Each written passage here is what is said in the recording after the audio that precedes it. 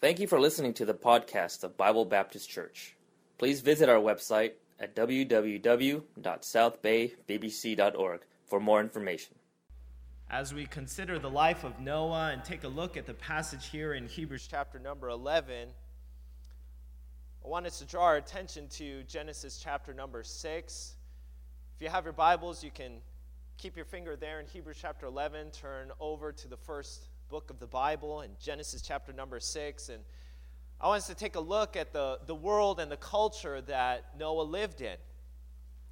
We know that Noah lived in an incredibly wicked society. He lived in a terrible place, full of great evil. Genesis chapter 6 and verse number 5, it says, "And God saw that the wickedness of man was great in the earth." There was a lot of wickedness going on in the time of Noah, and God saw it all. Hey, don't ever forget that God sees it all.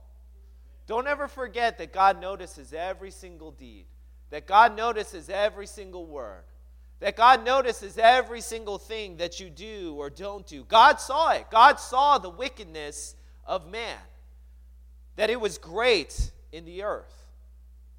But he not only saw the deeds and the wicked actions of men, he saw their hearts, and that every imagination of the thoughts of his heart was only evil continually. It was a terribly wicked day in which Noah lived. The culture was terrible. Society was terrible. The actions of men were terrible. And not only were their actions terrible, but the thoughts of their hearts, every single thought that would come into their heads all day long from morning until night was evil continually. That was the testimony of God. Regarding the time and the day and age in which he lived, if you go down to verse number 11, it says that the earth also was corrupt before God. It was a very corrupt time. It was a very wicked time. Corruption was rampant. Evil was rampant. And the Bible says that the earth was filled with violence. Noah did not live in a nice time. It was violent. It was corrupt. It was wicked. Certainly, I would not characterize the place that we live in as being the same as Noah's day, but I think we're getting there. When you see the times and the things that are going on in our country, you could just see that this is the kind of place that we're headed to. Homosexuality has been legalized in our country. And then the White House had the audacity to put the lights up on the White House. It's being celebrated, put up in the bright lights. And it's not just the world and those that are lost, but even churches today are getting confused about what God's word has to say about what is right and what is wrong. Not too long ago, the United Methodist Church, they held a vote. They held a vote on something that you shouldn't need a vote on. It's not up to us. But their vote was whether they should uphold a ban on same-sex marriage and LGBT clergy. Whether or not a minister in the church could be a member of the LGBT. And whether or not same-sex marriage should be allowed. Now, at least they voted to uphold the ban. I mean, at least they did that. But what surprised me was the percentage. I assumed that it would be an easy majority, but 47% voted to take the ban down. Almost half voted to take it down. You know, there's a lot of confusion when it comes to gender in our country. Just recently, there was a judge that ruled that the draft for men only is unconstitutional. That men and women are the same. Now, we know that men and women are not the same. Amen? We're not the same. I'm glad that my wife is not the same as me. Amen. But people don't seem to understand that. They don't seem to think that. They don't seem to agree with that. In fact, there are men who are calling themselves women and competing athletically against real women. Martina Navratilova, she was a very successful tennis player for many, many years. She's been retired for a while now. She is openly lesbian. She said, this is what she said. She said, quote, letting men compete as women simply if they change their name and take hormones is unfair. And she's taking a lot of heat for that. In New Haven, Connecticut, 2 men competing as women won first and second place in the state 55-meter dash. Is it any surprise that 2 men would win the 55 state meter dash if you're competing only against women? And then they had the audacity to say that the winner set a girls' state indoor record.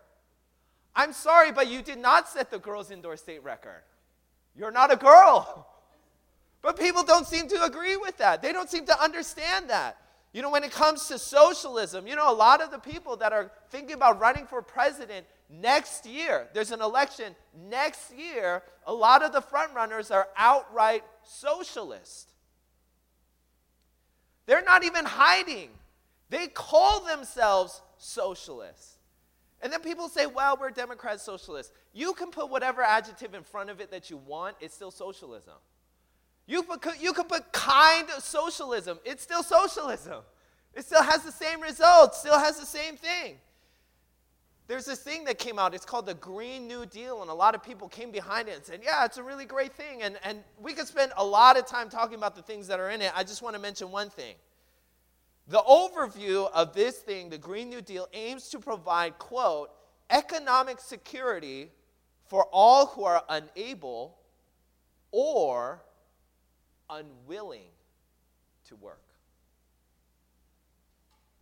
They want to put in a deal that says, if you don't want to work, we'll take care of you. Hold on a second. Since when are able-bodied individuals supposed to say, well, I just don't feel like working, take care of me? Hey, that's not right. That's not good. That's incredibly corrosive to the character of people and to culture as a whole. Abortion has been legalized, of course, for many, many years. In New York, up to birth. And I can see it not too far in the future, not just before birth, but after birth. Because it's happening around the world. They're talking about things like that. Life itself, we're talking about gene editing. CRISPR, they're talking about messing with life and creation itself. People are talking about some very strange things. That they're going to freeze their eggs and sperm and have children after they are dead. I mean, these are crazy ideas. I mean, drug legalization here in America, marijuana is legalized in many states, and teen vaping is on the rise, and the U.S. opioid epidemic is incredible. I was reading a statistic that U.S. opioid overdose deaths have quadrupled in the last 2 decades. Drugs now kill more Americans than are killed in car accidents. In 2014, 47,000 people died from drug overdose. In 2011, doctors wrote 219 million painkiller prescriptions. 12 states have more opioid prescriptions than people. I was reading a study on Generation Z. Generation Z is the one right after millennials. Right? It's basically 1999 or 2000, anybody born after that. Of course, many of them will be young children, but I was reading some statistics about things that current teenagers believe. We have some teenagers here today. These are things that your peers believe. I'm going to read a statement for you, actually 2 statements. I want you in your mind to stop and consider and think, do I agree with this or do I disagree with this? Or am I neutral? I don't believe either way. Or do you strongly agree or do you strongly disagree? Listen to the statement. Do you agree with this or disagree with this? It is not okay to challenge another person's beliefs. Do you agree with that or do you disagree with that? Is it okay to challenge another person's beliefs? Let me read another statement. If your beliefs offend someone or hurt their feelings, it is probably wrong. Do you agree with that statement or do you disagree? Or do you strongly agree or strongly disagree? Is it okay to challenge another person's beliefs? Teenagers today, 30% strongly believe it is not okay to challenge another person's beliefs. 65% of teenagers believe that if your beliefs offend someone or hurt their feelings, it is probably wrong. Do those statements strike you as a little bit strange? They strike me as very strange. That it's not okay to talk to somebody and say, what do you believe? And if they disagree or they believe something else, well, what is the truth? It's about the truth. What is the truth? Do my beliefs align with the truth, and do your beliefs align with the truth? I was looking at this poll of what is important to teenagers today. What are your goals? These are the things that they would want to accomplish by the time that they are 30. The top 3. These are all 2/3. 2/3 of teenagers today, these are the top 3 goals that they have in their life. Number 1, finish my education.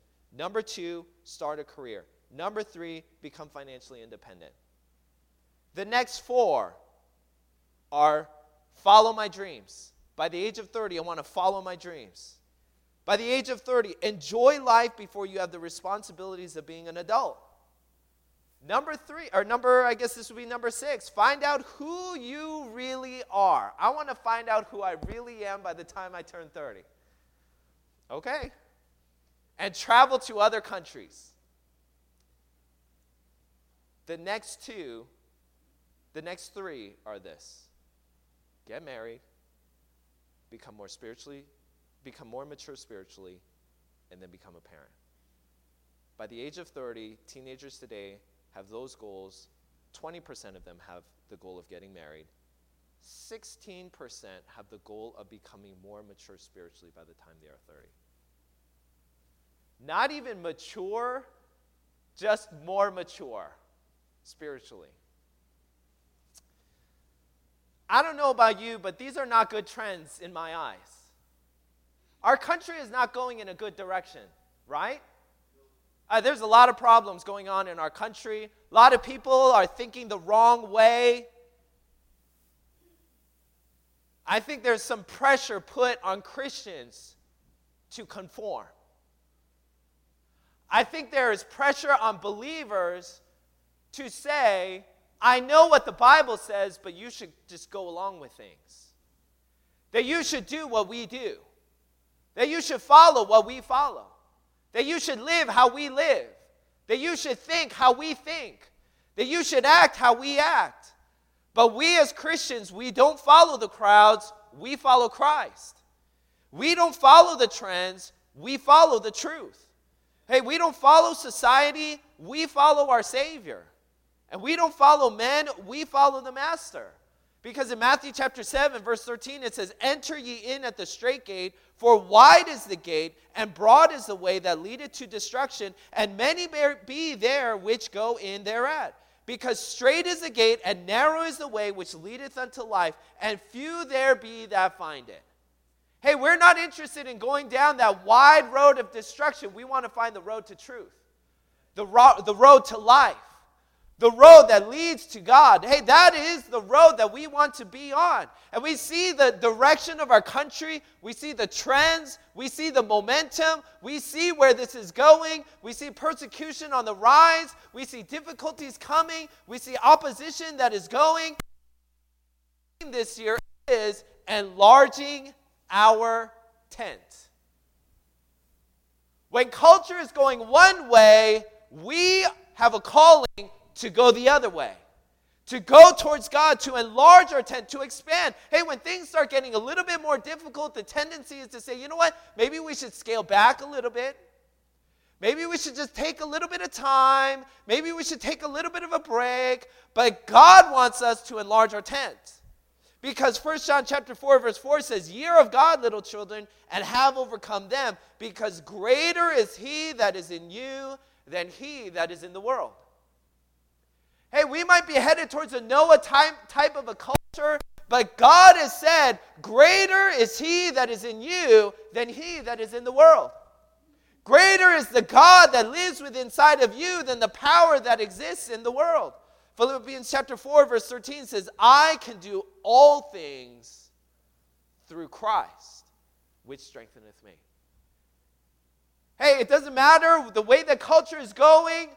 God says, you can do all things through Christ. We can grow, and we can take steps forward, and we can make an impact, and we can make a difference. And not just on a big national scale, but this tells me that there is hope for every single individual believer, no matter the home situation, no matter your work situation, no matter the place that you live, no matter the people around you. There is hope for a teenager or a child who has some parents that maybe aren't saved and they're living ungodly and they're promoting wickedness. Greater is he that is in you than he that is in the world. Hey, there is hope for you. There's a chance for you. The power within you through the power of Christ is able to overcome. There is hope for a lone Christian that's maybe going to a secular university and they're preaching and promoting and teaching all of these things that are wicked and ungodly and the culture is a wicked. There's hope for a lone Christian on a wicked campus that's teaching devilish ideology that you can stand firm in your faith and come out on the other side even stronger than you came in.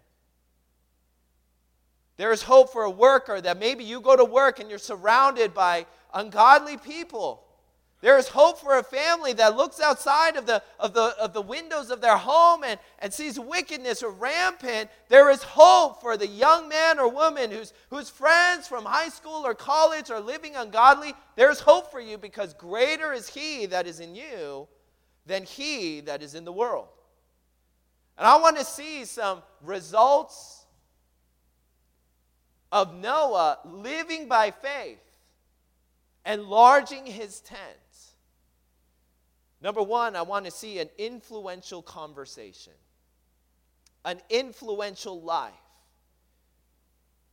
If you're there in Hebrews chapter 11, verse number 7, the verse says, "By faith Noah, being warned of God of things not as yet seen, moved with fear, prepared an ark." What are the next words? "To the saving of his house." We know that Noah, he was a just man. He was a perfect man. He was a complete man. Not sinless, but he was a complete man. And he walked with God. He had a great testimony.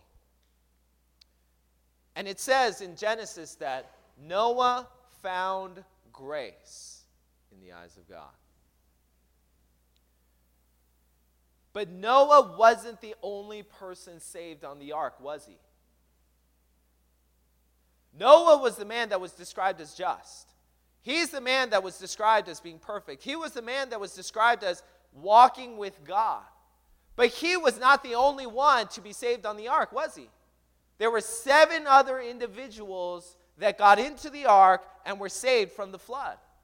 His wife, his 3 sons, and his 3 daughters-in-law. 8 of them were saved.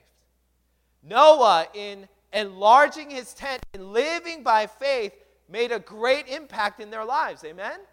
I mean, having your life to be saved, that's a great impact.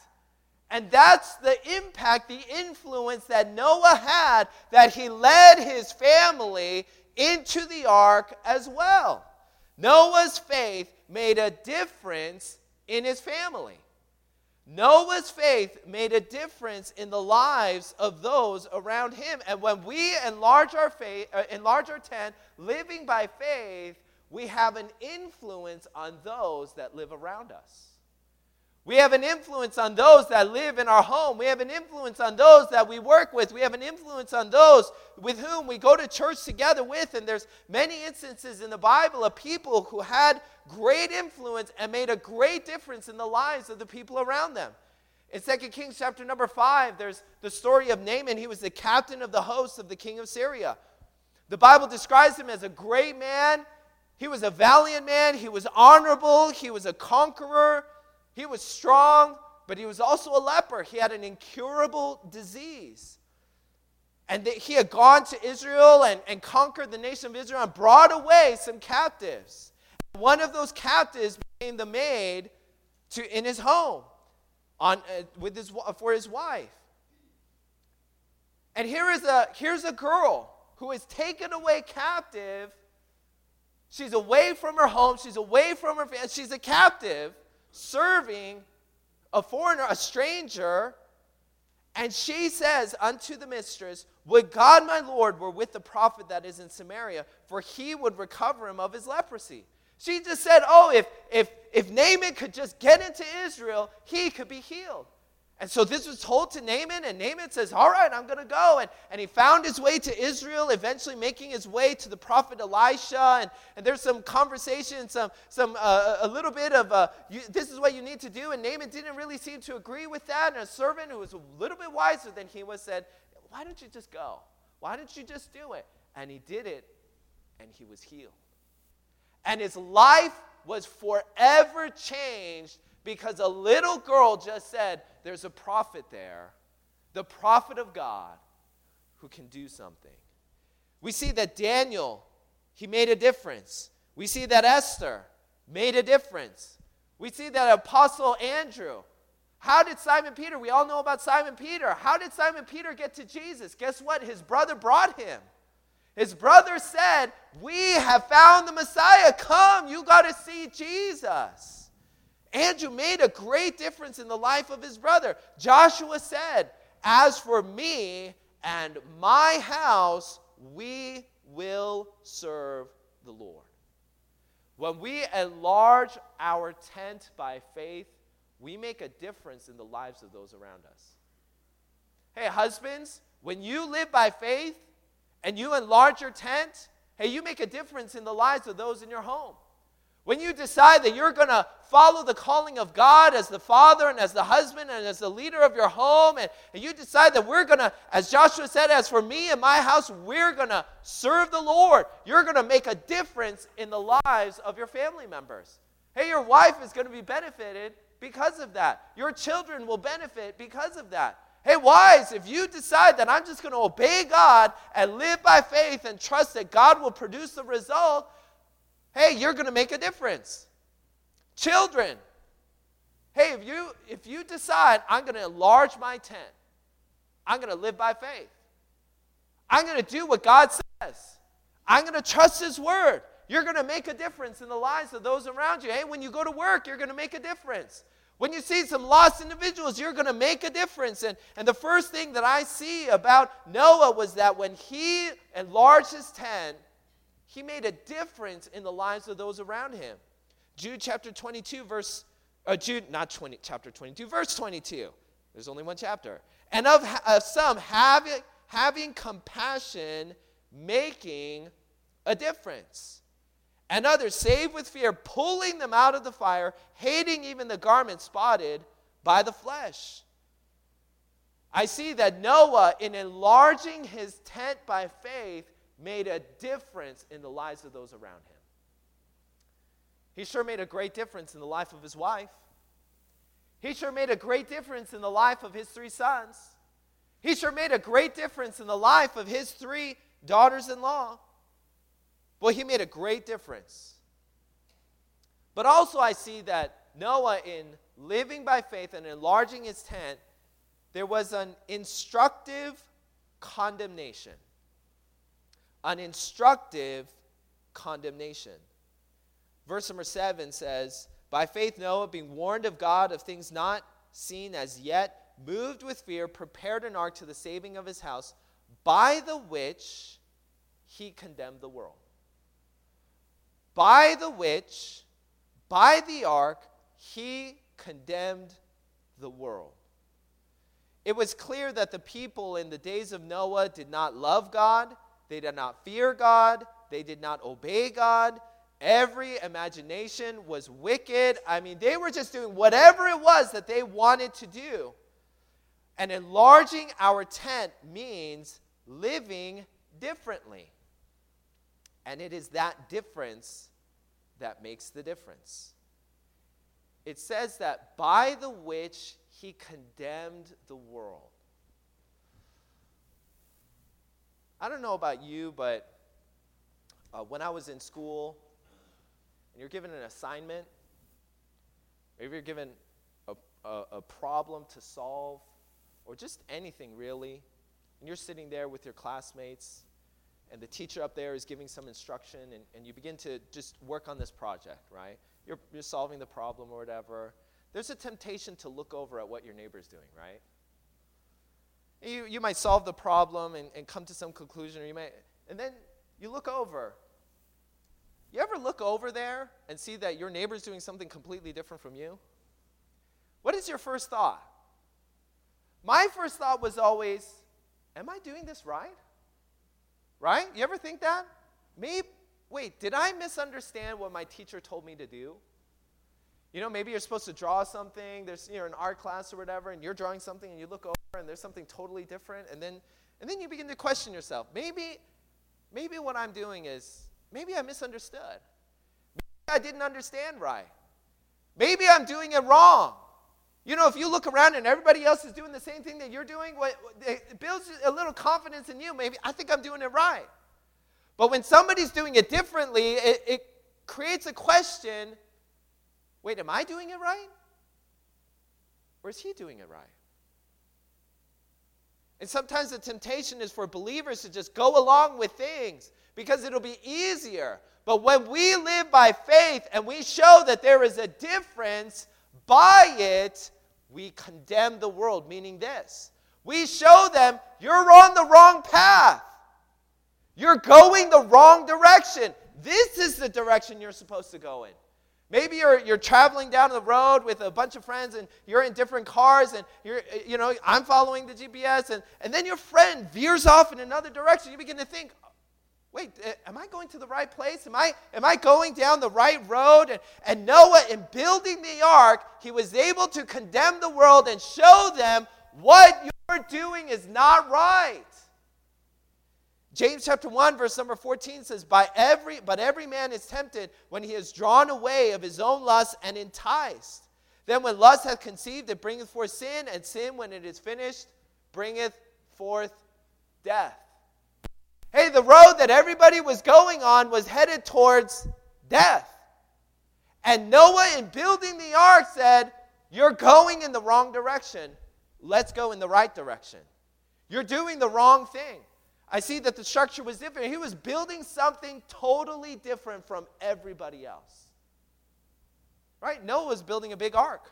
He was building a big boat. Nobody else was building a boat. Nobody else. Right? Anybody else in the ark building competition there? Nope. Noah's going to win first. He's the only one competing.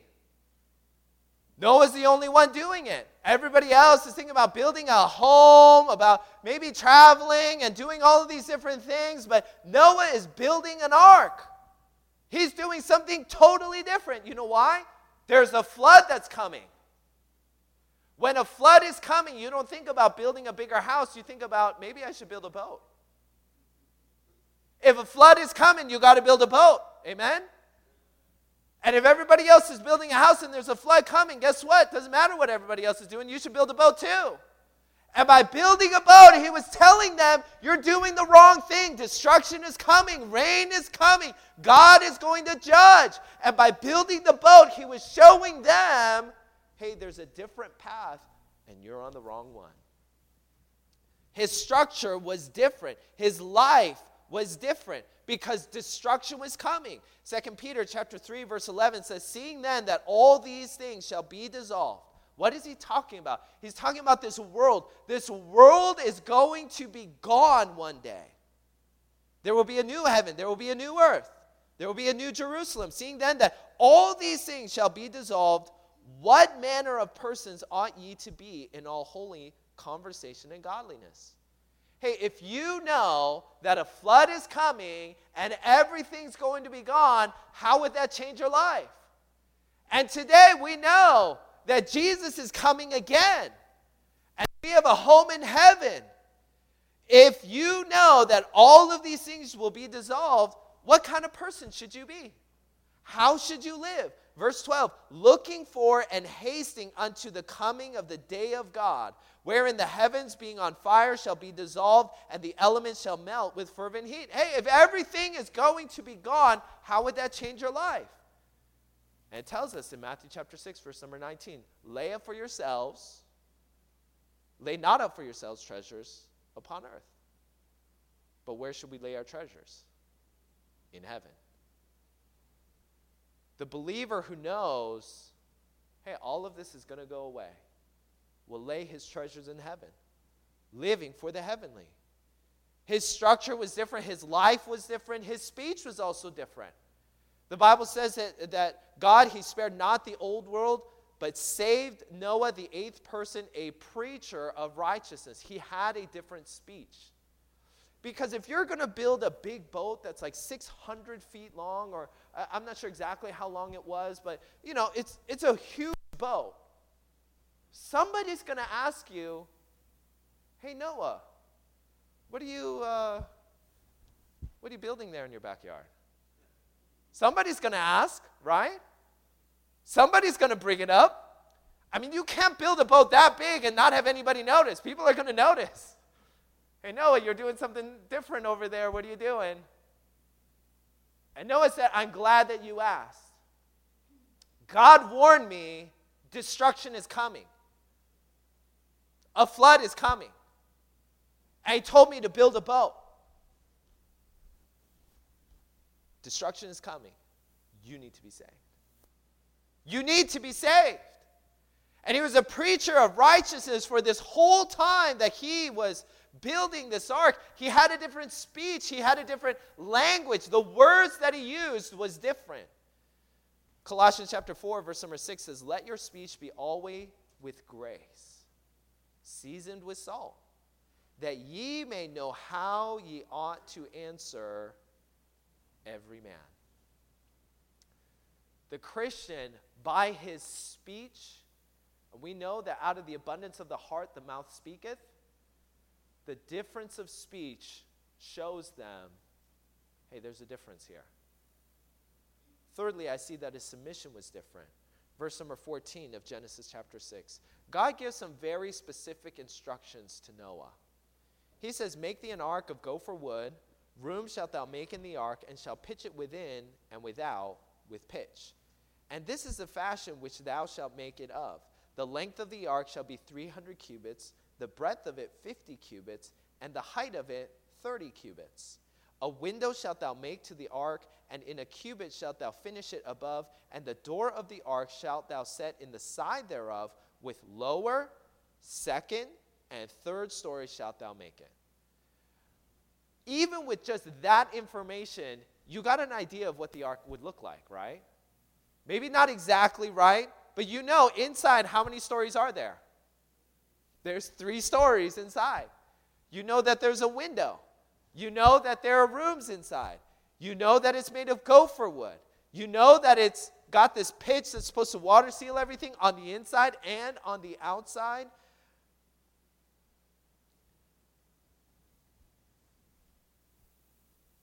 It's very clear, even from passages like this, that God is interested in the details. That God is interested in the specifics. And a believer should take the Word of God and look at the specifics of the Word of God. The submission of a believer is different. They want to find out all of the details of the Word of God. And find out, what does God say? How does he want me to live as a husband or a wife, as a parent, as a worker, as a child? We see that this ark, enlarging his tent by faith, he condemned the world. He showed them, you're on the wrong road. That's why, believer, you need to live differently. You need to live holy to show a difference between you and the world.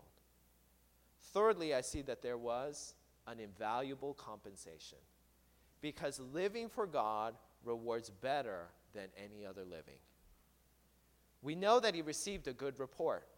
Hebrews chapter 11, verse number 2 says, "For by it the elders obtained a good report."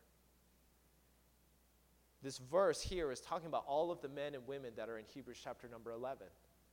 All of the individuals that come here, Abel and Enoch and Noah and Abraham, they all received a good report. That they had a good testimony, a praiseworthy life. They received a good report. From who? From whom did they receive a good report? From God. They received a good report from God. That they wanted to please the Lord. John chapter 12, verse number 43 shows us why the Pharisees, or one of the reasons why the Pharisees struggled so much, for they loved the praise of men more than the praise of God. Hey, that's where enlarging our tent comes in. That we want the praise of God more than the praise of men. That we want to please the Lord.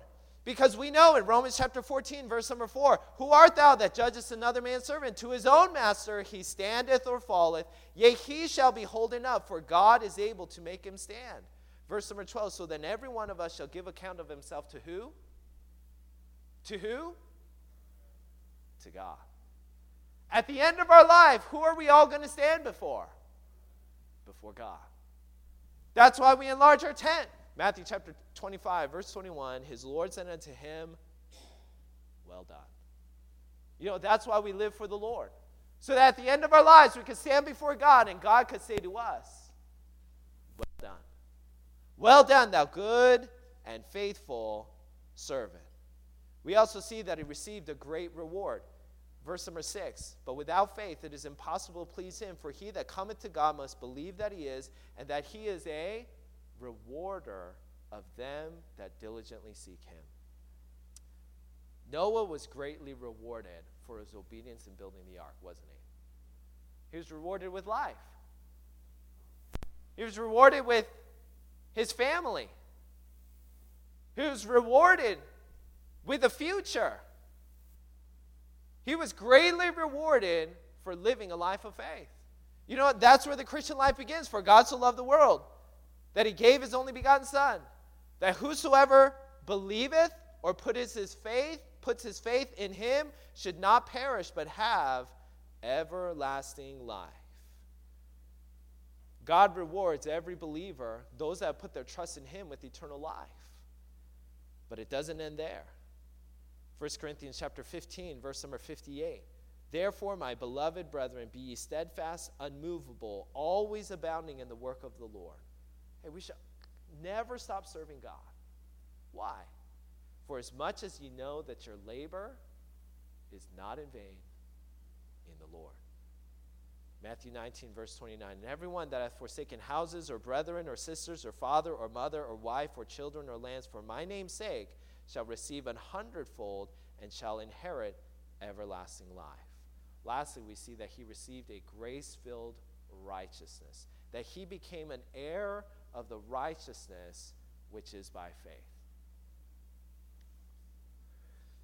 If you knew what was going to happen in the future, how would that change your life? How would that change how you live today?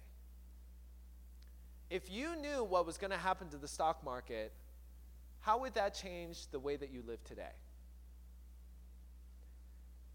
If you knew what was going to happen with the housing market here, how would that change how you live today? If you knew the future, how would that change your life today? Noah was given a warning by God of what was coming in the future. And it changed the way he lived, didn't it? I mean, he dropped everything and just put all of his focus and emphasis on building a boat. Because destruction was coming. And the same warning that was given to Noah is given to us. Those that are lost, if you're not saved here today, destruction is coming. Will you put your faith and trust in him? Will you believe in him and have everlasting life? Hey, believers, we know that the world is going to go away. We're going to leave it all behind. We're going to stand before God. We're going to give account of ourselves. How would that change the way that you lived? Hey, no matter what anybody else around you is doing, hey, let's enlarge our tent.